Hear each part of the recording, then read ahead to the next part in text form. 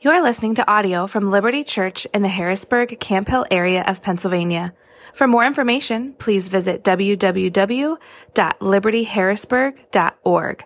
That's Liberty with an I, Harrisburg.org. If you have Bibles, we're in Matthew chapter 5 this morning, page 809, if you're using one of the black hardcover Bibles under your seat, where you can find that text. But this year for our Mercy and Justice Month, we're looking at this part of the Bible known as the Beatitudes. And we find the Beatitudes at the beginning of Matthew chapter 5 in what's known as Jesus' Sermon on the Mount. As we study the Beatitudes this month, we are learning that Christians are not just people who care about mercy and justice, and we're not just people that do mercy and do justice, but that we are really at an identity level, Jesus is merciful and just people. So the Beatitudes are not a checklist by which we earn a position in the kingdom of God. The Beatitudes are really how men and women who have already become citizens of God's kingdom through the work of Jesus, how we now are meant to live as people that have been redeemed by Jesus. The attributes that Jesus is describing here should increasingly characterize our lives. And as Jesus is teaching throughout this text, they are what a truly blessed life looks like. So last week we saw that the poor in spirit are blessed. We have nothing in ourselves that we can bring to God. And we learned last week that that's essential for us becoming merciful and just people, because before we can ever honestly, with integrity, be those that display the mercy of God to others, we have to recognize just how much we need it for ourselves. Last week, we also saw that we are blessed when we mourn, and specifically when we mourn our sin and when we mourn the evil that exists in our world. Jesus' people are deeply moved by the condition of things. When we look around our world, when we read statistics like, 1,100 kids are going to age out of the foster care system this year and have the government to call their parents. And we see things like that. We mourn that and we say, that's not the way it's meant to be. It's not the way it should be. And when we mourn, Jesus taught last week, we will be comforted. God is the God of all comfort. He's the one who will one day bind up all that's been broken and will heal all that's been wounded. And that compels us, even as we mourn in this life, to be merciful and just people awaiting that future comfort. So today we're going to look at the next two Beatitudes in verses 5 and 6. But during this series each week, I'm going to start reading back at verse 1, just so you get a sense that this really is one text that builds together and not separate, isolated things. So listen now with open ears to this book that we love. This is Matthew chapter 5, and picking it up in verse 1. Seeing the crowds, he, that's Jesus, went up on the mountain, and when he sat down, his disciples came to him. And he opened his mouth and taught them, saying, Blessed are the poor in spirit, for theirs is the kingdom of heaven. Blessed are those who mourn, for they shall be comforted. Blessed are the meek, for they shall inherit the earth. Blessed are those who hunger and thirst for righteousness, for they shall be satisfied. This is God's word. Let me pray for us this morning. Gracious God, we are reminded today, especially in this text, that we do not live by bread alone, but by every word that comes from your mouth. And so we ask by your Spirit that even now in this moment, you would make us hungry for your word, that it would nourish us today in your ways, in the ways of eternal life. And we pray this through Jesus Christ, who is the bread of heaven. Amen. This morning, we're going to look at verses 5 and 6 and this third and this fourth beatitude. And just like last week, for each of them, we'll look first at the attribute that Jesus is describing. We'll look at the corresponding blessing that goes with it. And then we'll talk about some implications or applications for us as we seek to be Jesus' merciful and just people. So first, blessed are the meek. Blessed are the meek. A couple years ago, some friends in our neighborhood got a cute little brand new puppy named Teddy. And Teddy, even now, some years later, at fully grown, is only about 25 pounds. So pretty small dog. In those early days, he doesn't still do this now, but in the early days when we would be outside with our dog Cinder, who's 65 pounds, a good bit bigger than Teddy, and Teddy would get near Cinder, Teddy would immediately lie down and roll over on his back. And it seemed to be kind of his way of communicating like, hey, you win, right? You're in charge. You're a lot bigger than I am. I'm not going to put up a fight. I'm just going to roll over. You just do what you're going to do. When you and I hear the word meek, that is perhaps the picture that comes to our mind. A kind of weak submission or passivity, which in the face of conflict or danger or difficulty just kind of rolls over. That's not what Jesus means by meekness. When we consider this attribute, we have to first remember that meekness is something Jesus characterized himself by. He goes on to say later in Matthew's gospel in Matthew 11, "Come to me, all who labor and are heavy laden, and I will give you rest." He says, "Take my yoke upon you and learn from me, for I am gentle and lowly in heart." And that word gentle in Matthew 11 is the very same word translated meek here in Matthew chapter 5. It's also the same word that Matthew uses even later in his gospel in chapter 21 when he describes Jesus' entry into Jerusalem. Jesus didn't come into Jerusalem on what we now celebrate as Palm Sunday. He didn't come in as some expected riding on a war horse, but he came humbly or meek, the same word, in line with this Old Testament prophecy, mounted on a donkey, a beast of burden. So when we think about what it means for us to be meek, think about what it looked like in the earthly life and in the ministry of Jesus. It's not exhaustive, but let's just step through a little list of what meekness then is versus what meekness is not. Meekness is not self-pity or feeling sorry for yourself. Meekness is not insecurity. Instead, meekness is deep security. It's being so confident of your identity that you don't have to assert it all the time. Meekness is also not passivity. It's not an abdication of responsibility or an avoidance of stepping into significant places of leadership.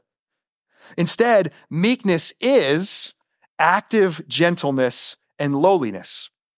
So meekness steps boldly into relationships. It steps boldly into hard situations, but it steps in and takes the low place without making demands based on position or status or anything like that. And meekness is not powerlessness. It's not like Teddy in those early days, rolling over and playing small. Instead, as we see in the life of Jesus, meekness is compatible with incredible strength, with incredible authority, with incredible power. So to put all of that together then, meekness is really this beautiful blend of great confidence and great humility. It is strength applied gently and selflessly. Or if you want to think about it this way, meekness is power applied mercifully. Power applied mercifully. And as you might be picking up on, meekness, therefore, involves other people, requires other people. We can be poor in spirit. We can mourn our sin in our relationship with God without anybody else around. It doesn't require anybody else to do that. But genuine meekness is only revealed in our interactions with others. For example, it is way easier for me, and maybe this is true for you, it's way easier for me to point out my own flaws than to have somebody else point them out to me. It's way easier for me to say, man, I messed that up, than to someone come and go, hey, Matt, you messed that up, right? Same content, different messenger, feels really different. When I see it, when I say it first, it sounds meek, and hopefully it really is. But if you want to know for sure, if you want to test the genuineness of it, have someone else say it to you first. When that happens, my visceral response can be like, who the blank are you? Right? Like, who do you think you are to bring that to me like that? Internally, at least, I can get really defensive and I can get angrily assertive and I can be harsh with my thoughts or sometimes my words, which is the opposite of what meekness is. And this is why it's so important that when Jesus teaches these Beatitudes in the Sermon on the Mount, he's talking to those who are already his followers. He's not giving this new standard to earn your way into his kingdom. He's saying, this is how to live when you are in my kingdom, because genuine meekness can only be displayed by those who have entered the kingdom of God. You can only be meek if you have such deep confidence in your identity as a citizen of God's kingdom, that you are a son or daughter of the living God, that you don't have to go into all your relationships and assert that all the time. Only when you have that kind of confidence are you free to use your strength gently. Only then are you free to apply power you might have, right? The abilities and gifts or the positions that God has given you. Only then are you free to use that in a merciful way. You don't have to use your strength and power to assert or build up yourself. You can use them to serve the good of others. And it's this meekness that is blessed by God. Jesus says, "Blessed are the meek, for they shall inherit the earth." Let's talk for just a minute about that blessing. Jesus here is borrowing some language from the Old Testament. Many times over in the Old Testament, the Israelites were told that they were going to inherit a specific plot of land, the promised land. Just like parents, many times, if they're able, they try to leave an inheritance to their children. God had secured and was promising the inheritance of that land to his people. Well, in this beatitude, Jesus is taking that promise and he is applying it to the new heavens and the new earth. He's saying, and this is alluded to then throughout the rest of the New Testament, that at the end of the age, when Jesus comes again, the citizens of God's kingdom will inherit the earth, that they will reign with God in the new heavens and new earth forever. So we this morning as Christians, with even more clarity than the psalmist got to say in Psalm 16, we get to say, I have a beautiful inheritance. I have a beautiful inheritance. Notice, though, that this inheritance is for the meek. It's for the exact opposite of who we think would be the people that would inherit the earth. Right? In our world, in our kingdoms, it's the aggressive, it's the self-asserting, it's the self-exalting who seem to inherit everything. It's those who are willing to steamroll other people. It's those who are willing to apply their strength and their power in selfish and harsh and in unmerciful ways. But that is not how the kingdom of God works. The way that the citizens of God, the people of God, inherit the earth is by meekness. So how can we begin to apply this as we're seeking to become Jesus' merciful and just people? Let me mention both a broad application and then a narrow application.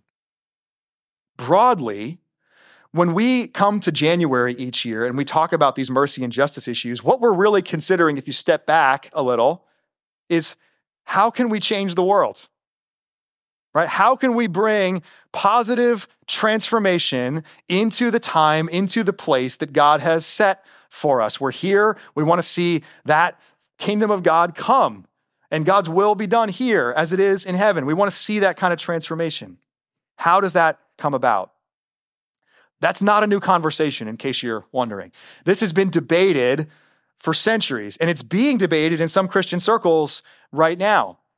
Some of you may be more or less aware of that, but there are some Christians that would advocate in this time and place, in this moment, for different forms of conquering, for different kinds of cultural dominion or domination.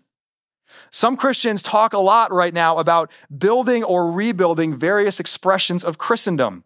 In our increasingly post-Christian society, rebuilding certain aspects of that. Even for some, where like the morality, the laws of God's kingdom are forcibly and legally enacted.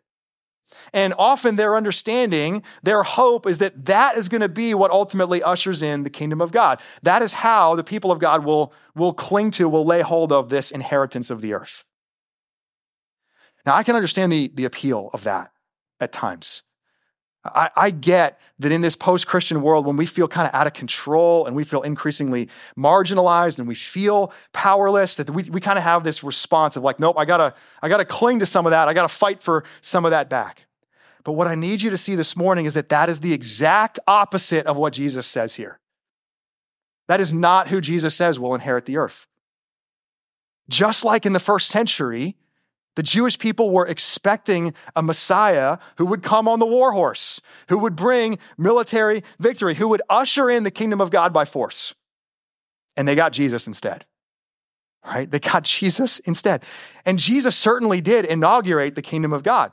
And he certainly did secure an inheritance for the people of God, but he did all of that through meekness, through power applied mercifully. Church, we must do God's work in God's ways. God's work in God's ways. Jesus' people seek the kingdom through Jesus' means. And so, yeah, there is a huge need for us to build and to shape our culture and our world. There's a huge need, as Jesus says in this sermon right after the Beatitudes, to live as salt and light, to be present in our society, to bring transformation, to bring influence into our culture. But people who set themselves up to domineer and to conquer are not, in the end, the ones who inherit the earth. Blessed are the meek. They will inherit the earth. So let us always seek the transformation of this world through meekness, through strength applied gently, through power applied mercifully. That's a broader application. The narrower application is this. It's for you and I in our own lives to become so confident of our own identity and so confident of our own inheritance that we can be meek agents of mercy in the world.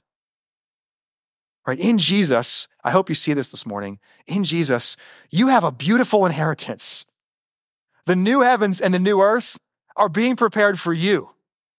For you.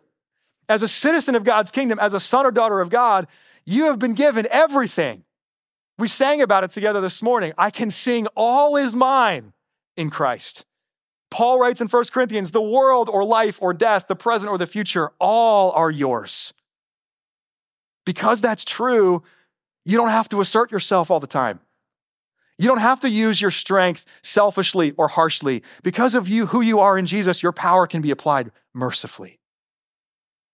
So you can serve, among other things, you can serve vulnerable children and vulnerable families.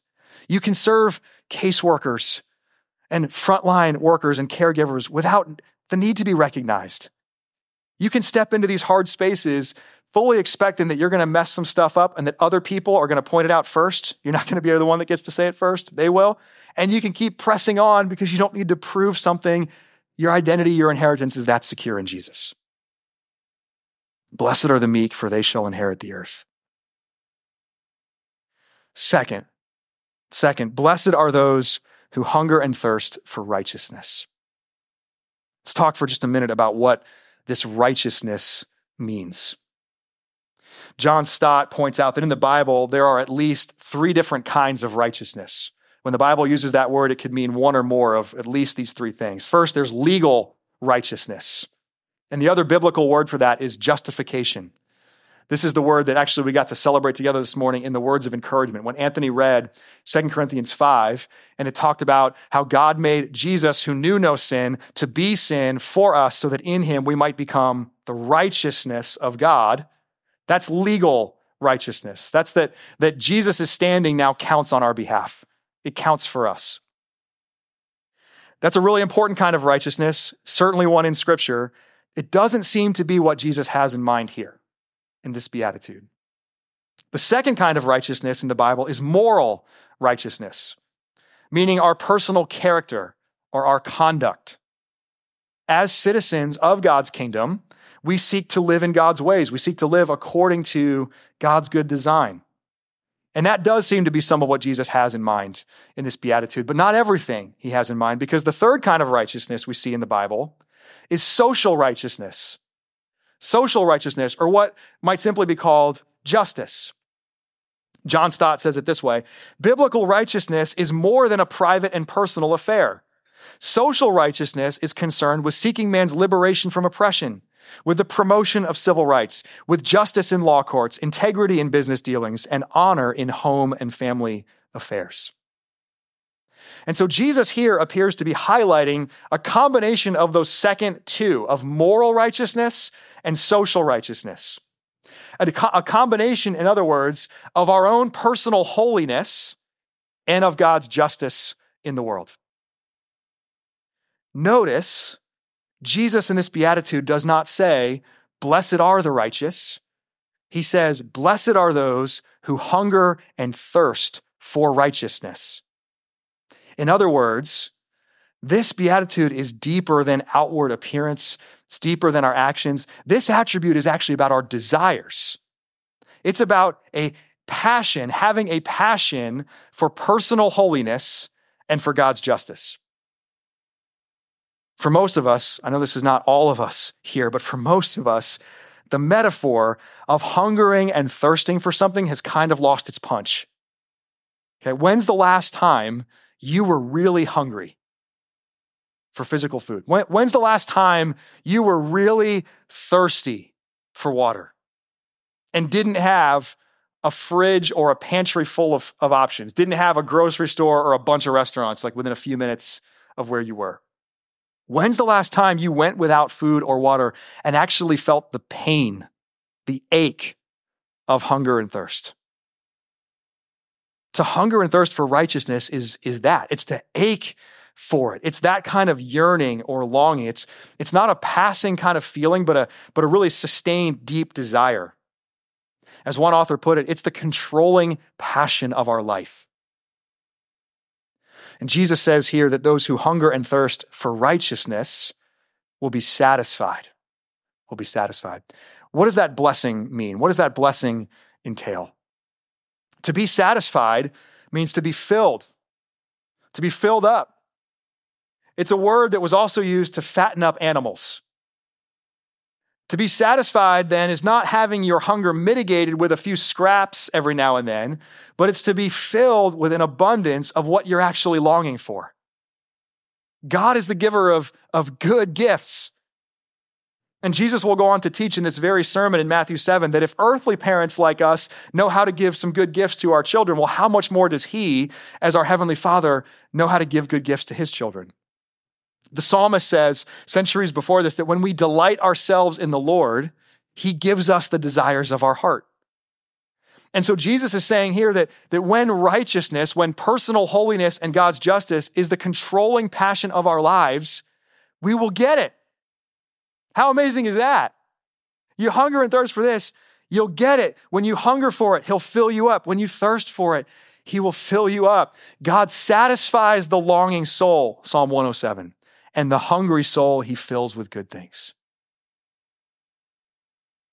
As we see throughout the Beatitudes, there is both a present and future fulfillment to this blessing. In the present, aligning ourselves with God's ways is the only truly satisfying way to live. Some of us know that really well experientially because we've tried the other stuff and it just didn't satisfy at all. This is the only pursuit that doesn't, in the end, leave us feeling more empty, more hungry, and more thirsty. To continue the food imagery, this is the difference between food that has real nutritional value and junk food, right? What my dietitian wife might call the difference between good calories and empty calories. The junk food tastes really good, right? Jelly beans, gummy bears, Swedish fish. It's been pointed out to me many times that my candy tastes are those of like a 5-year-old. We share that in common. It's true. I own that. But that stuff tastes good. Tastes good. It doesn't satisfy. It doesn't satisfy. And if I fill my stomach with those things, especially now that I'm not like 15 anymore or 20 anymore, I wake up the next day feeling awful. Like I wake up the next morning not only questioning my life and the choices that I'm making, but craving food with real substance, craving something that actually does fill, right? We live in a world that says, metaphorically speaking, eat whatever you want. If it tastes good, eat it. Don't think about it if it's actually satisfying you, if it's actually filling you up and good for you. Just keep eating enough junk to hold that deep hunger, that deep thirst at bay. Keep mitigating it.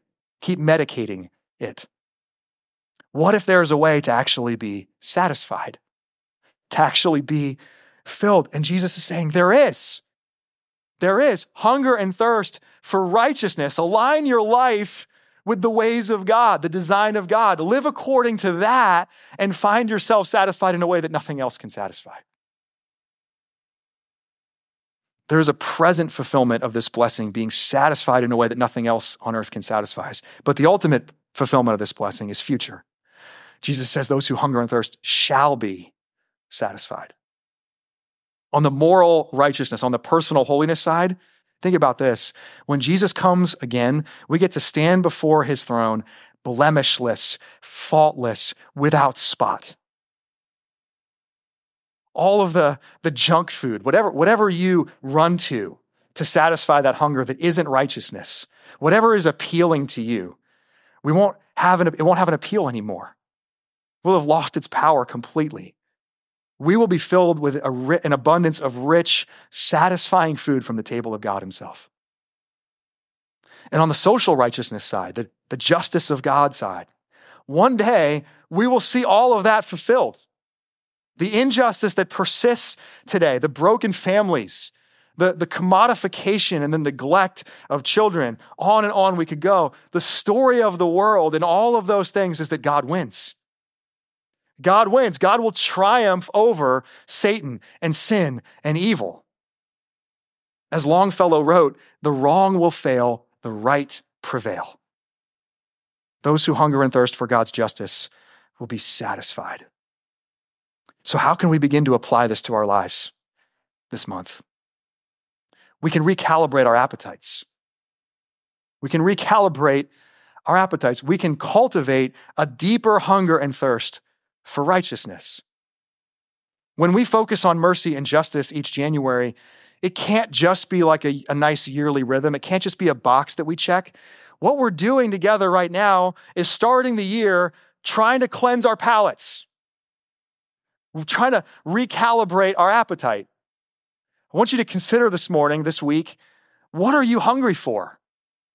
What are you actually thirsty for? If you're a resolution or a goals person, you've thought some about what you wanted this new year to look like.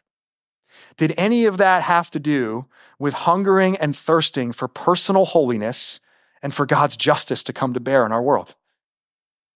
If not, I just want to call you today, recalibrate your appetite.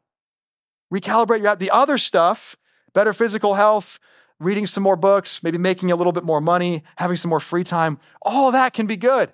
All that can be good, but it won't satisfy, especially not if it's become the controlling passion of your life. And some of us, I think this is especially true if we've been Christians for a while, we can end up kind of subtly, kind of in a sneaky way, with a dulled, spoiled appetite, where whatever level of personal holiness we've been able to kind of arrive at, we're like, well, I guess that's good enough. Or whatever kind of justice we're able to kind of see in the world at this present moment, like, I guess that's good. I guess that's better than it was maybe before.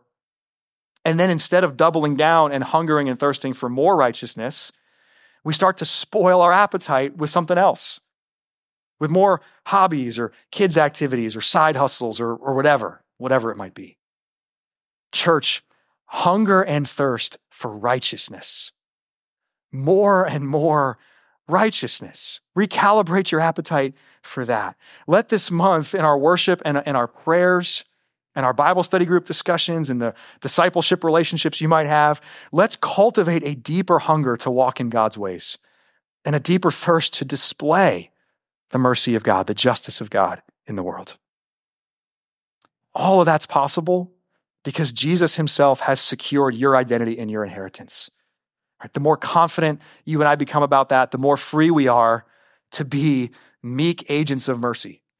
The more confident we are about that, the more free we are to seek the genuine good of this world by applying power mercifully. And likewise, Jesus has secured your satisfaction.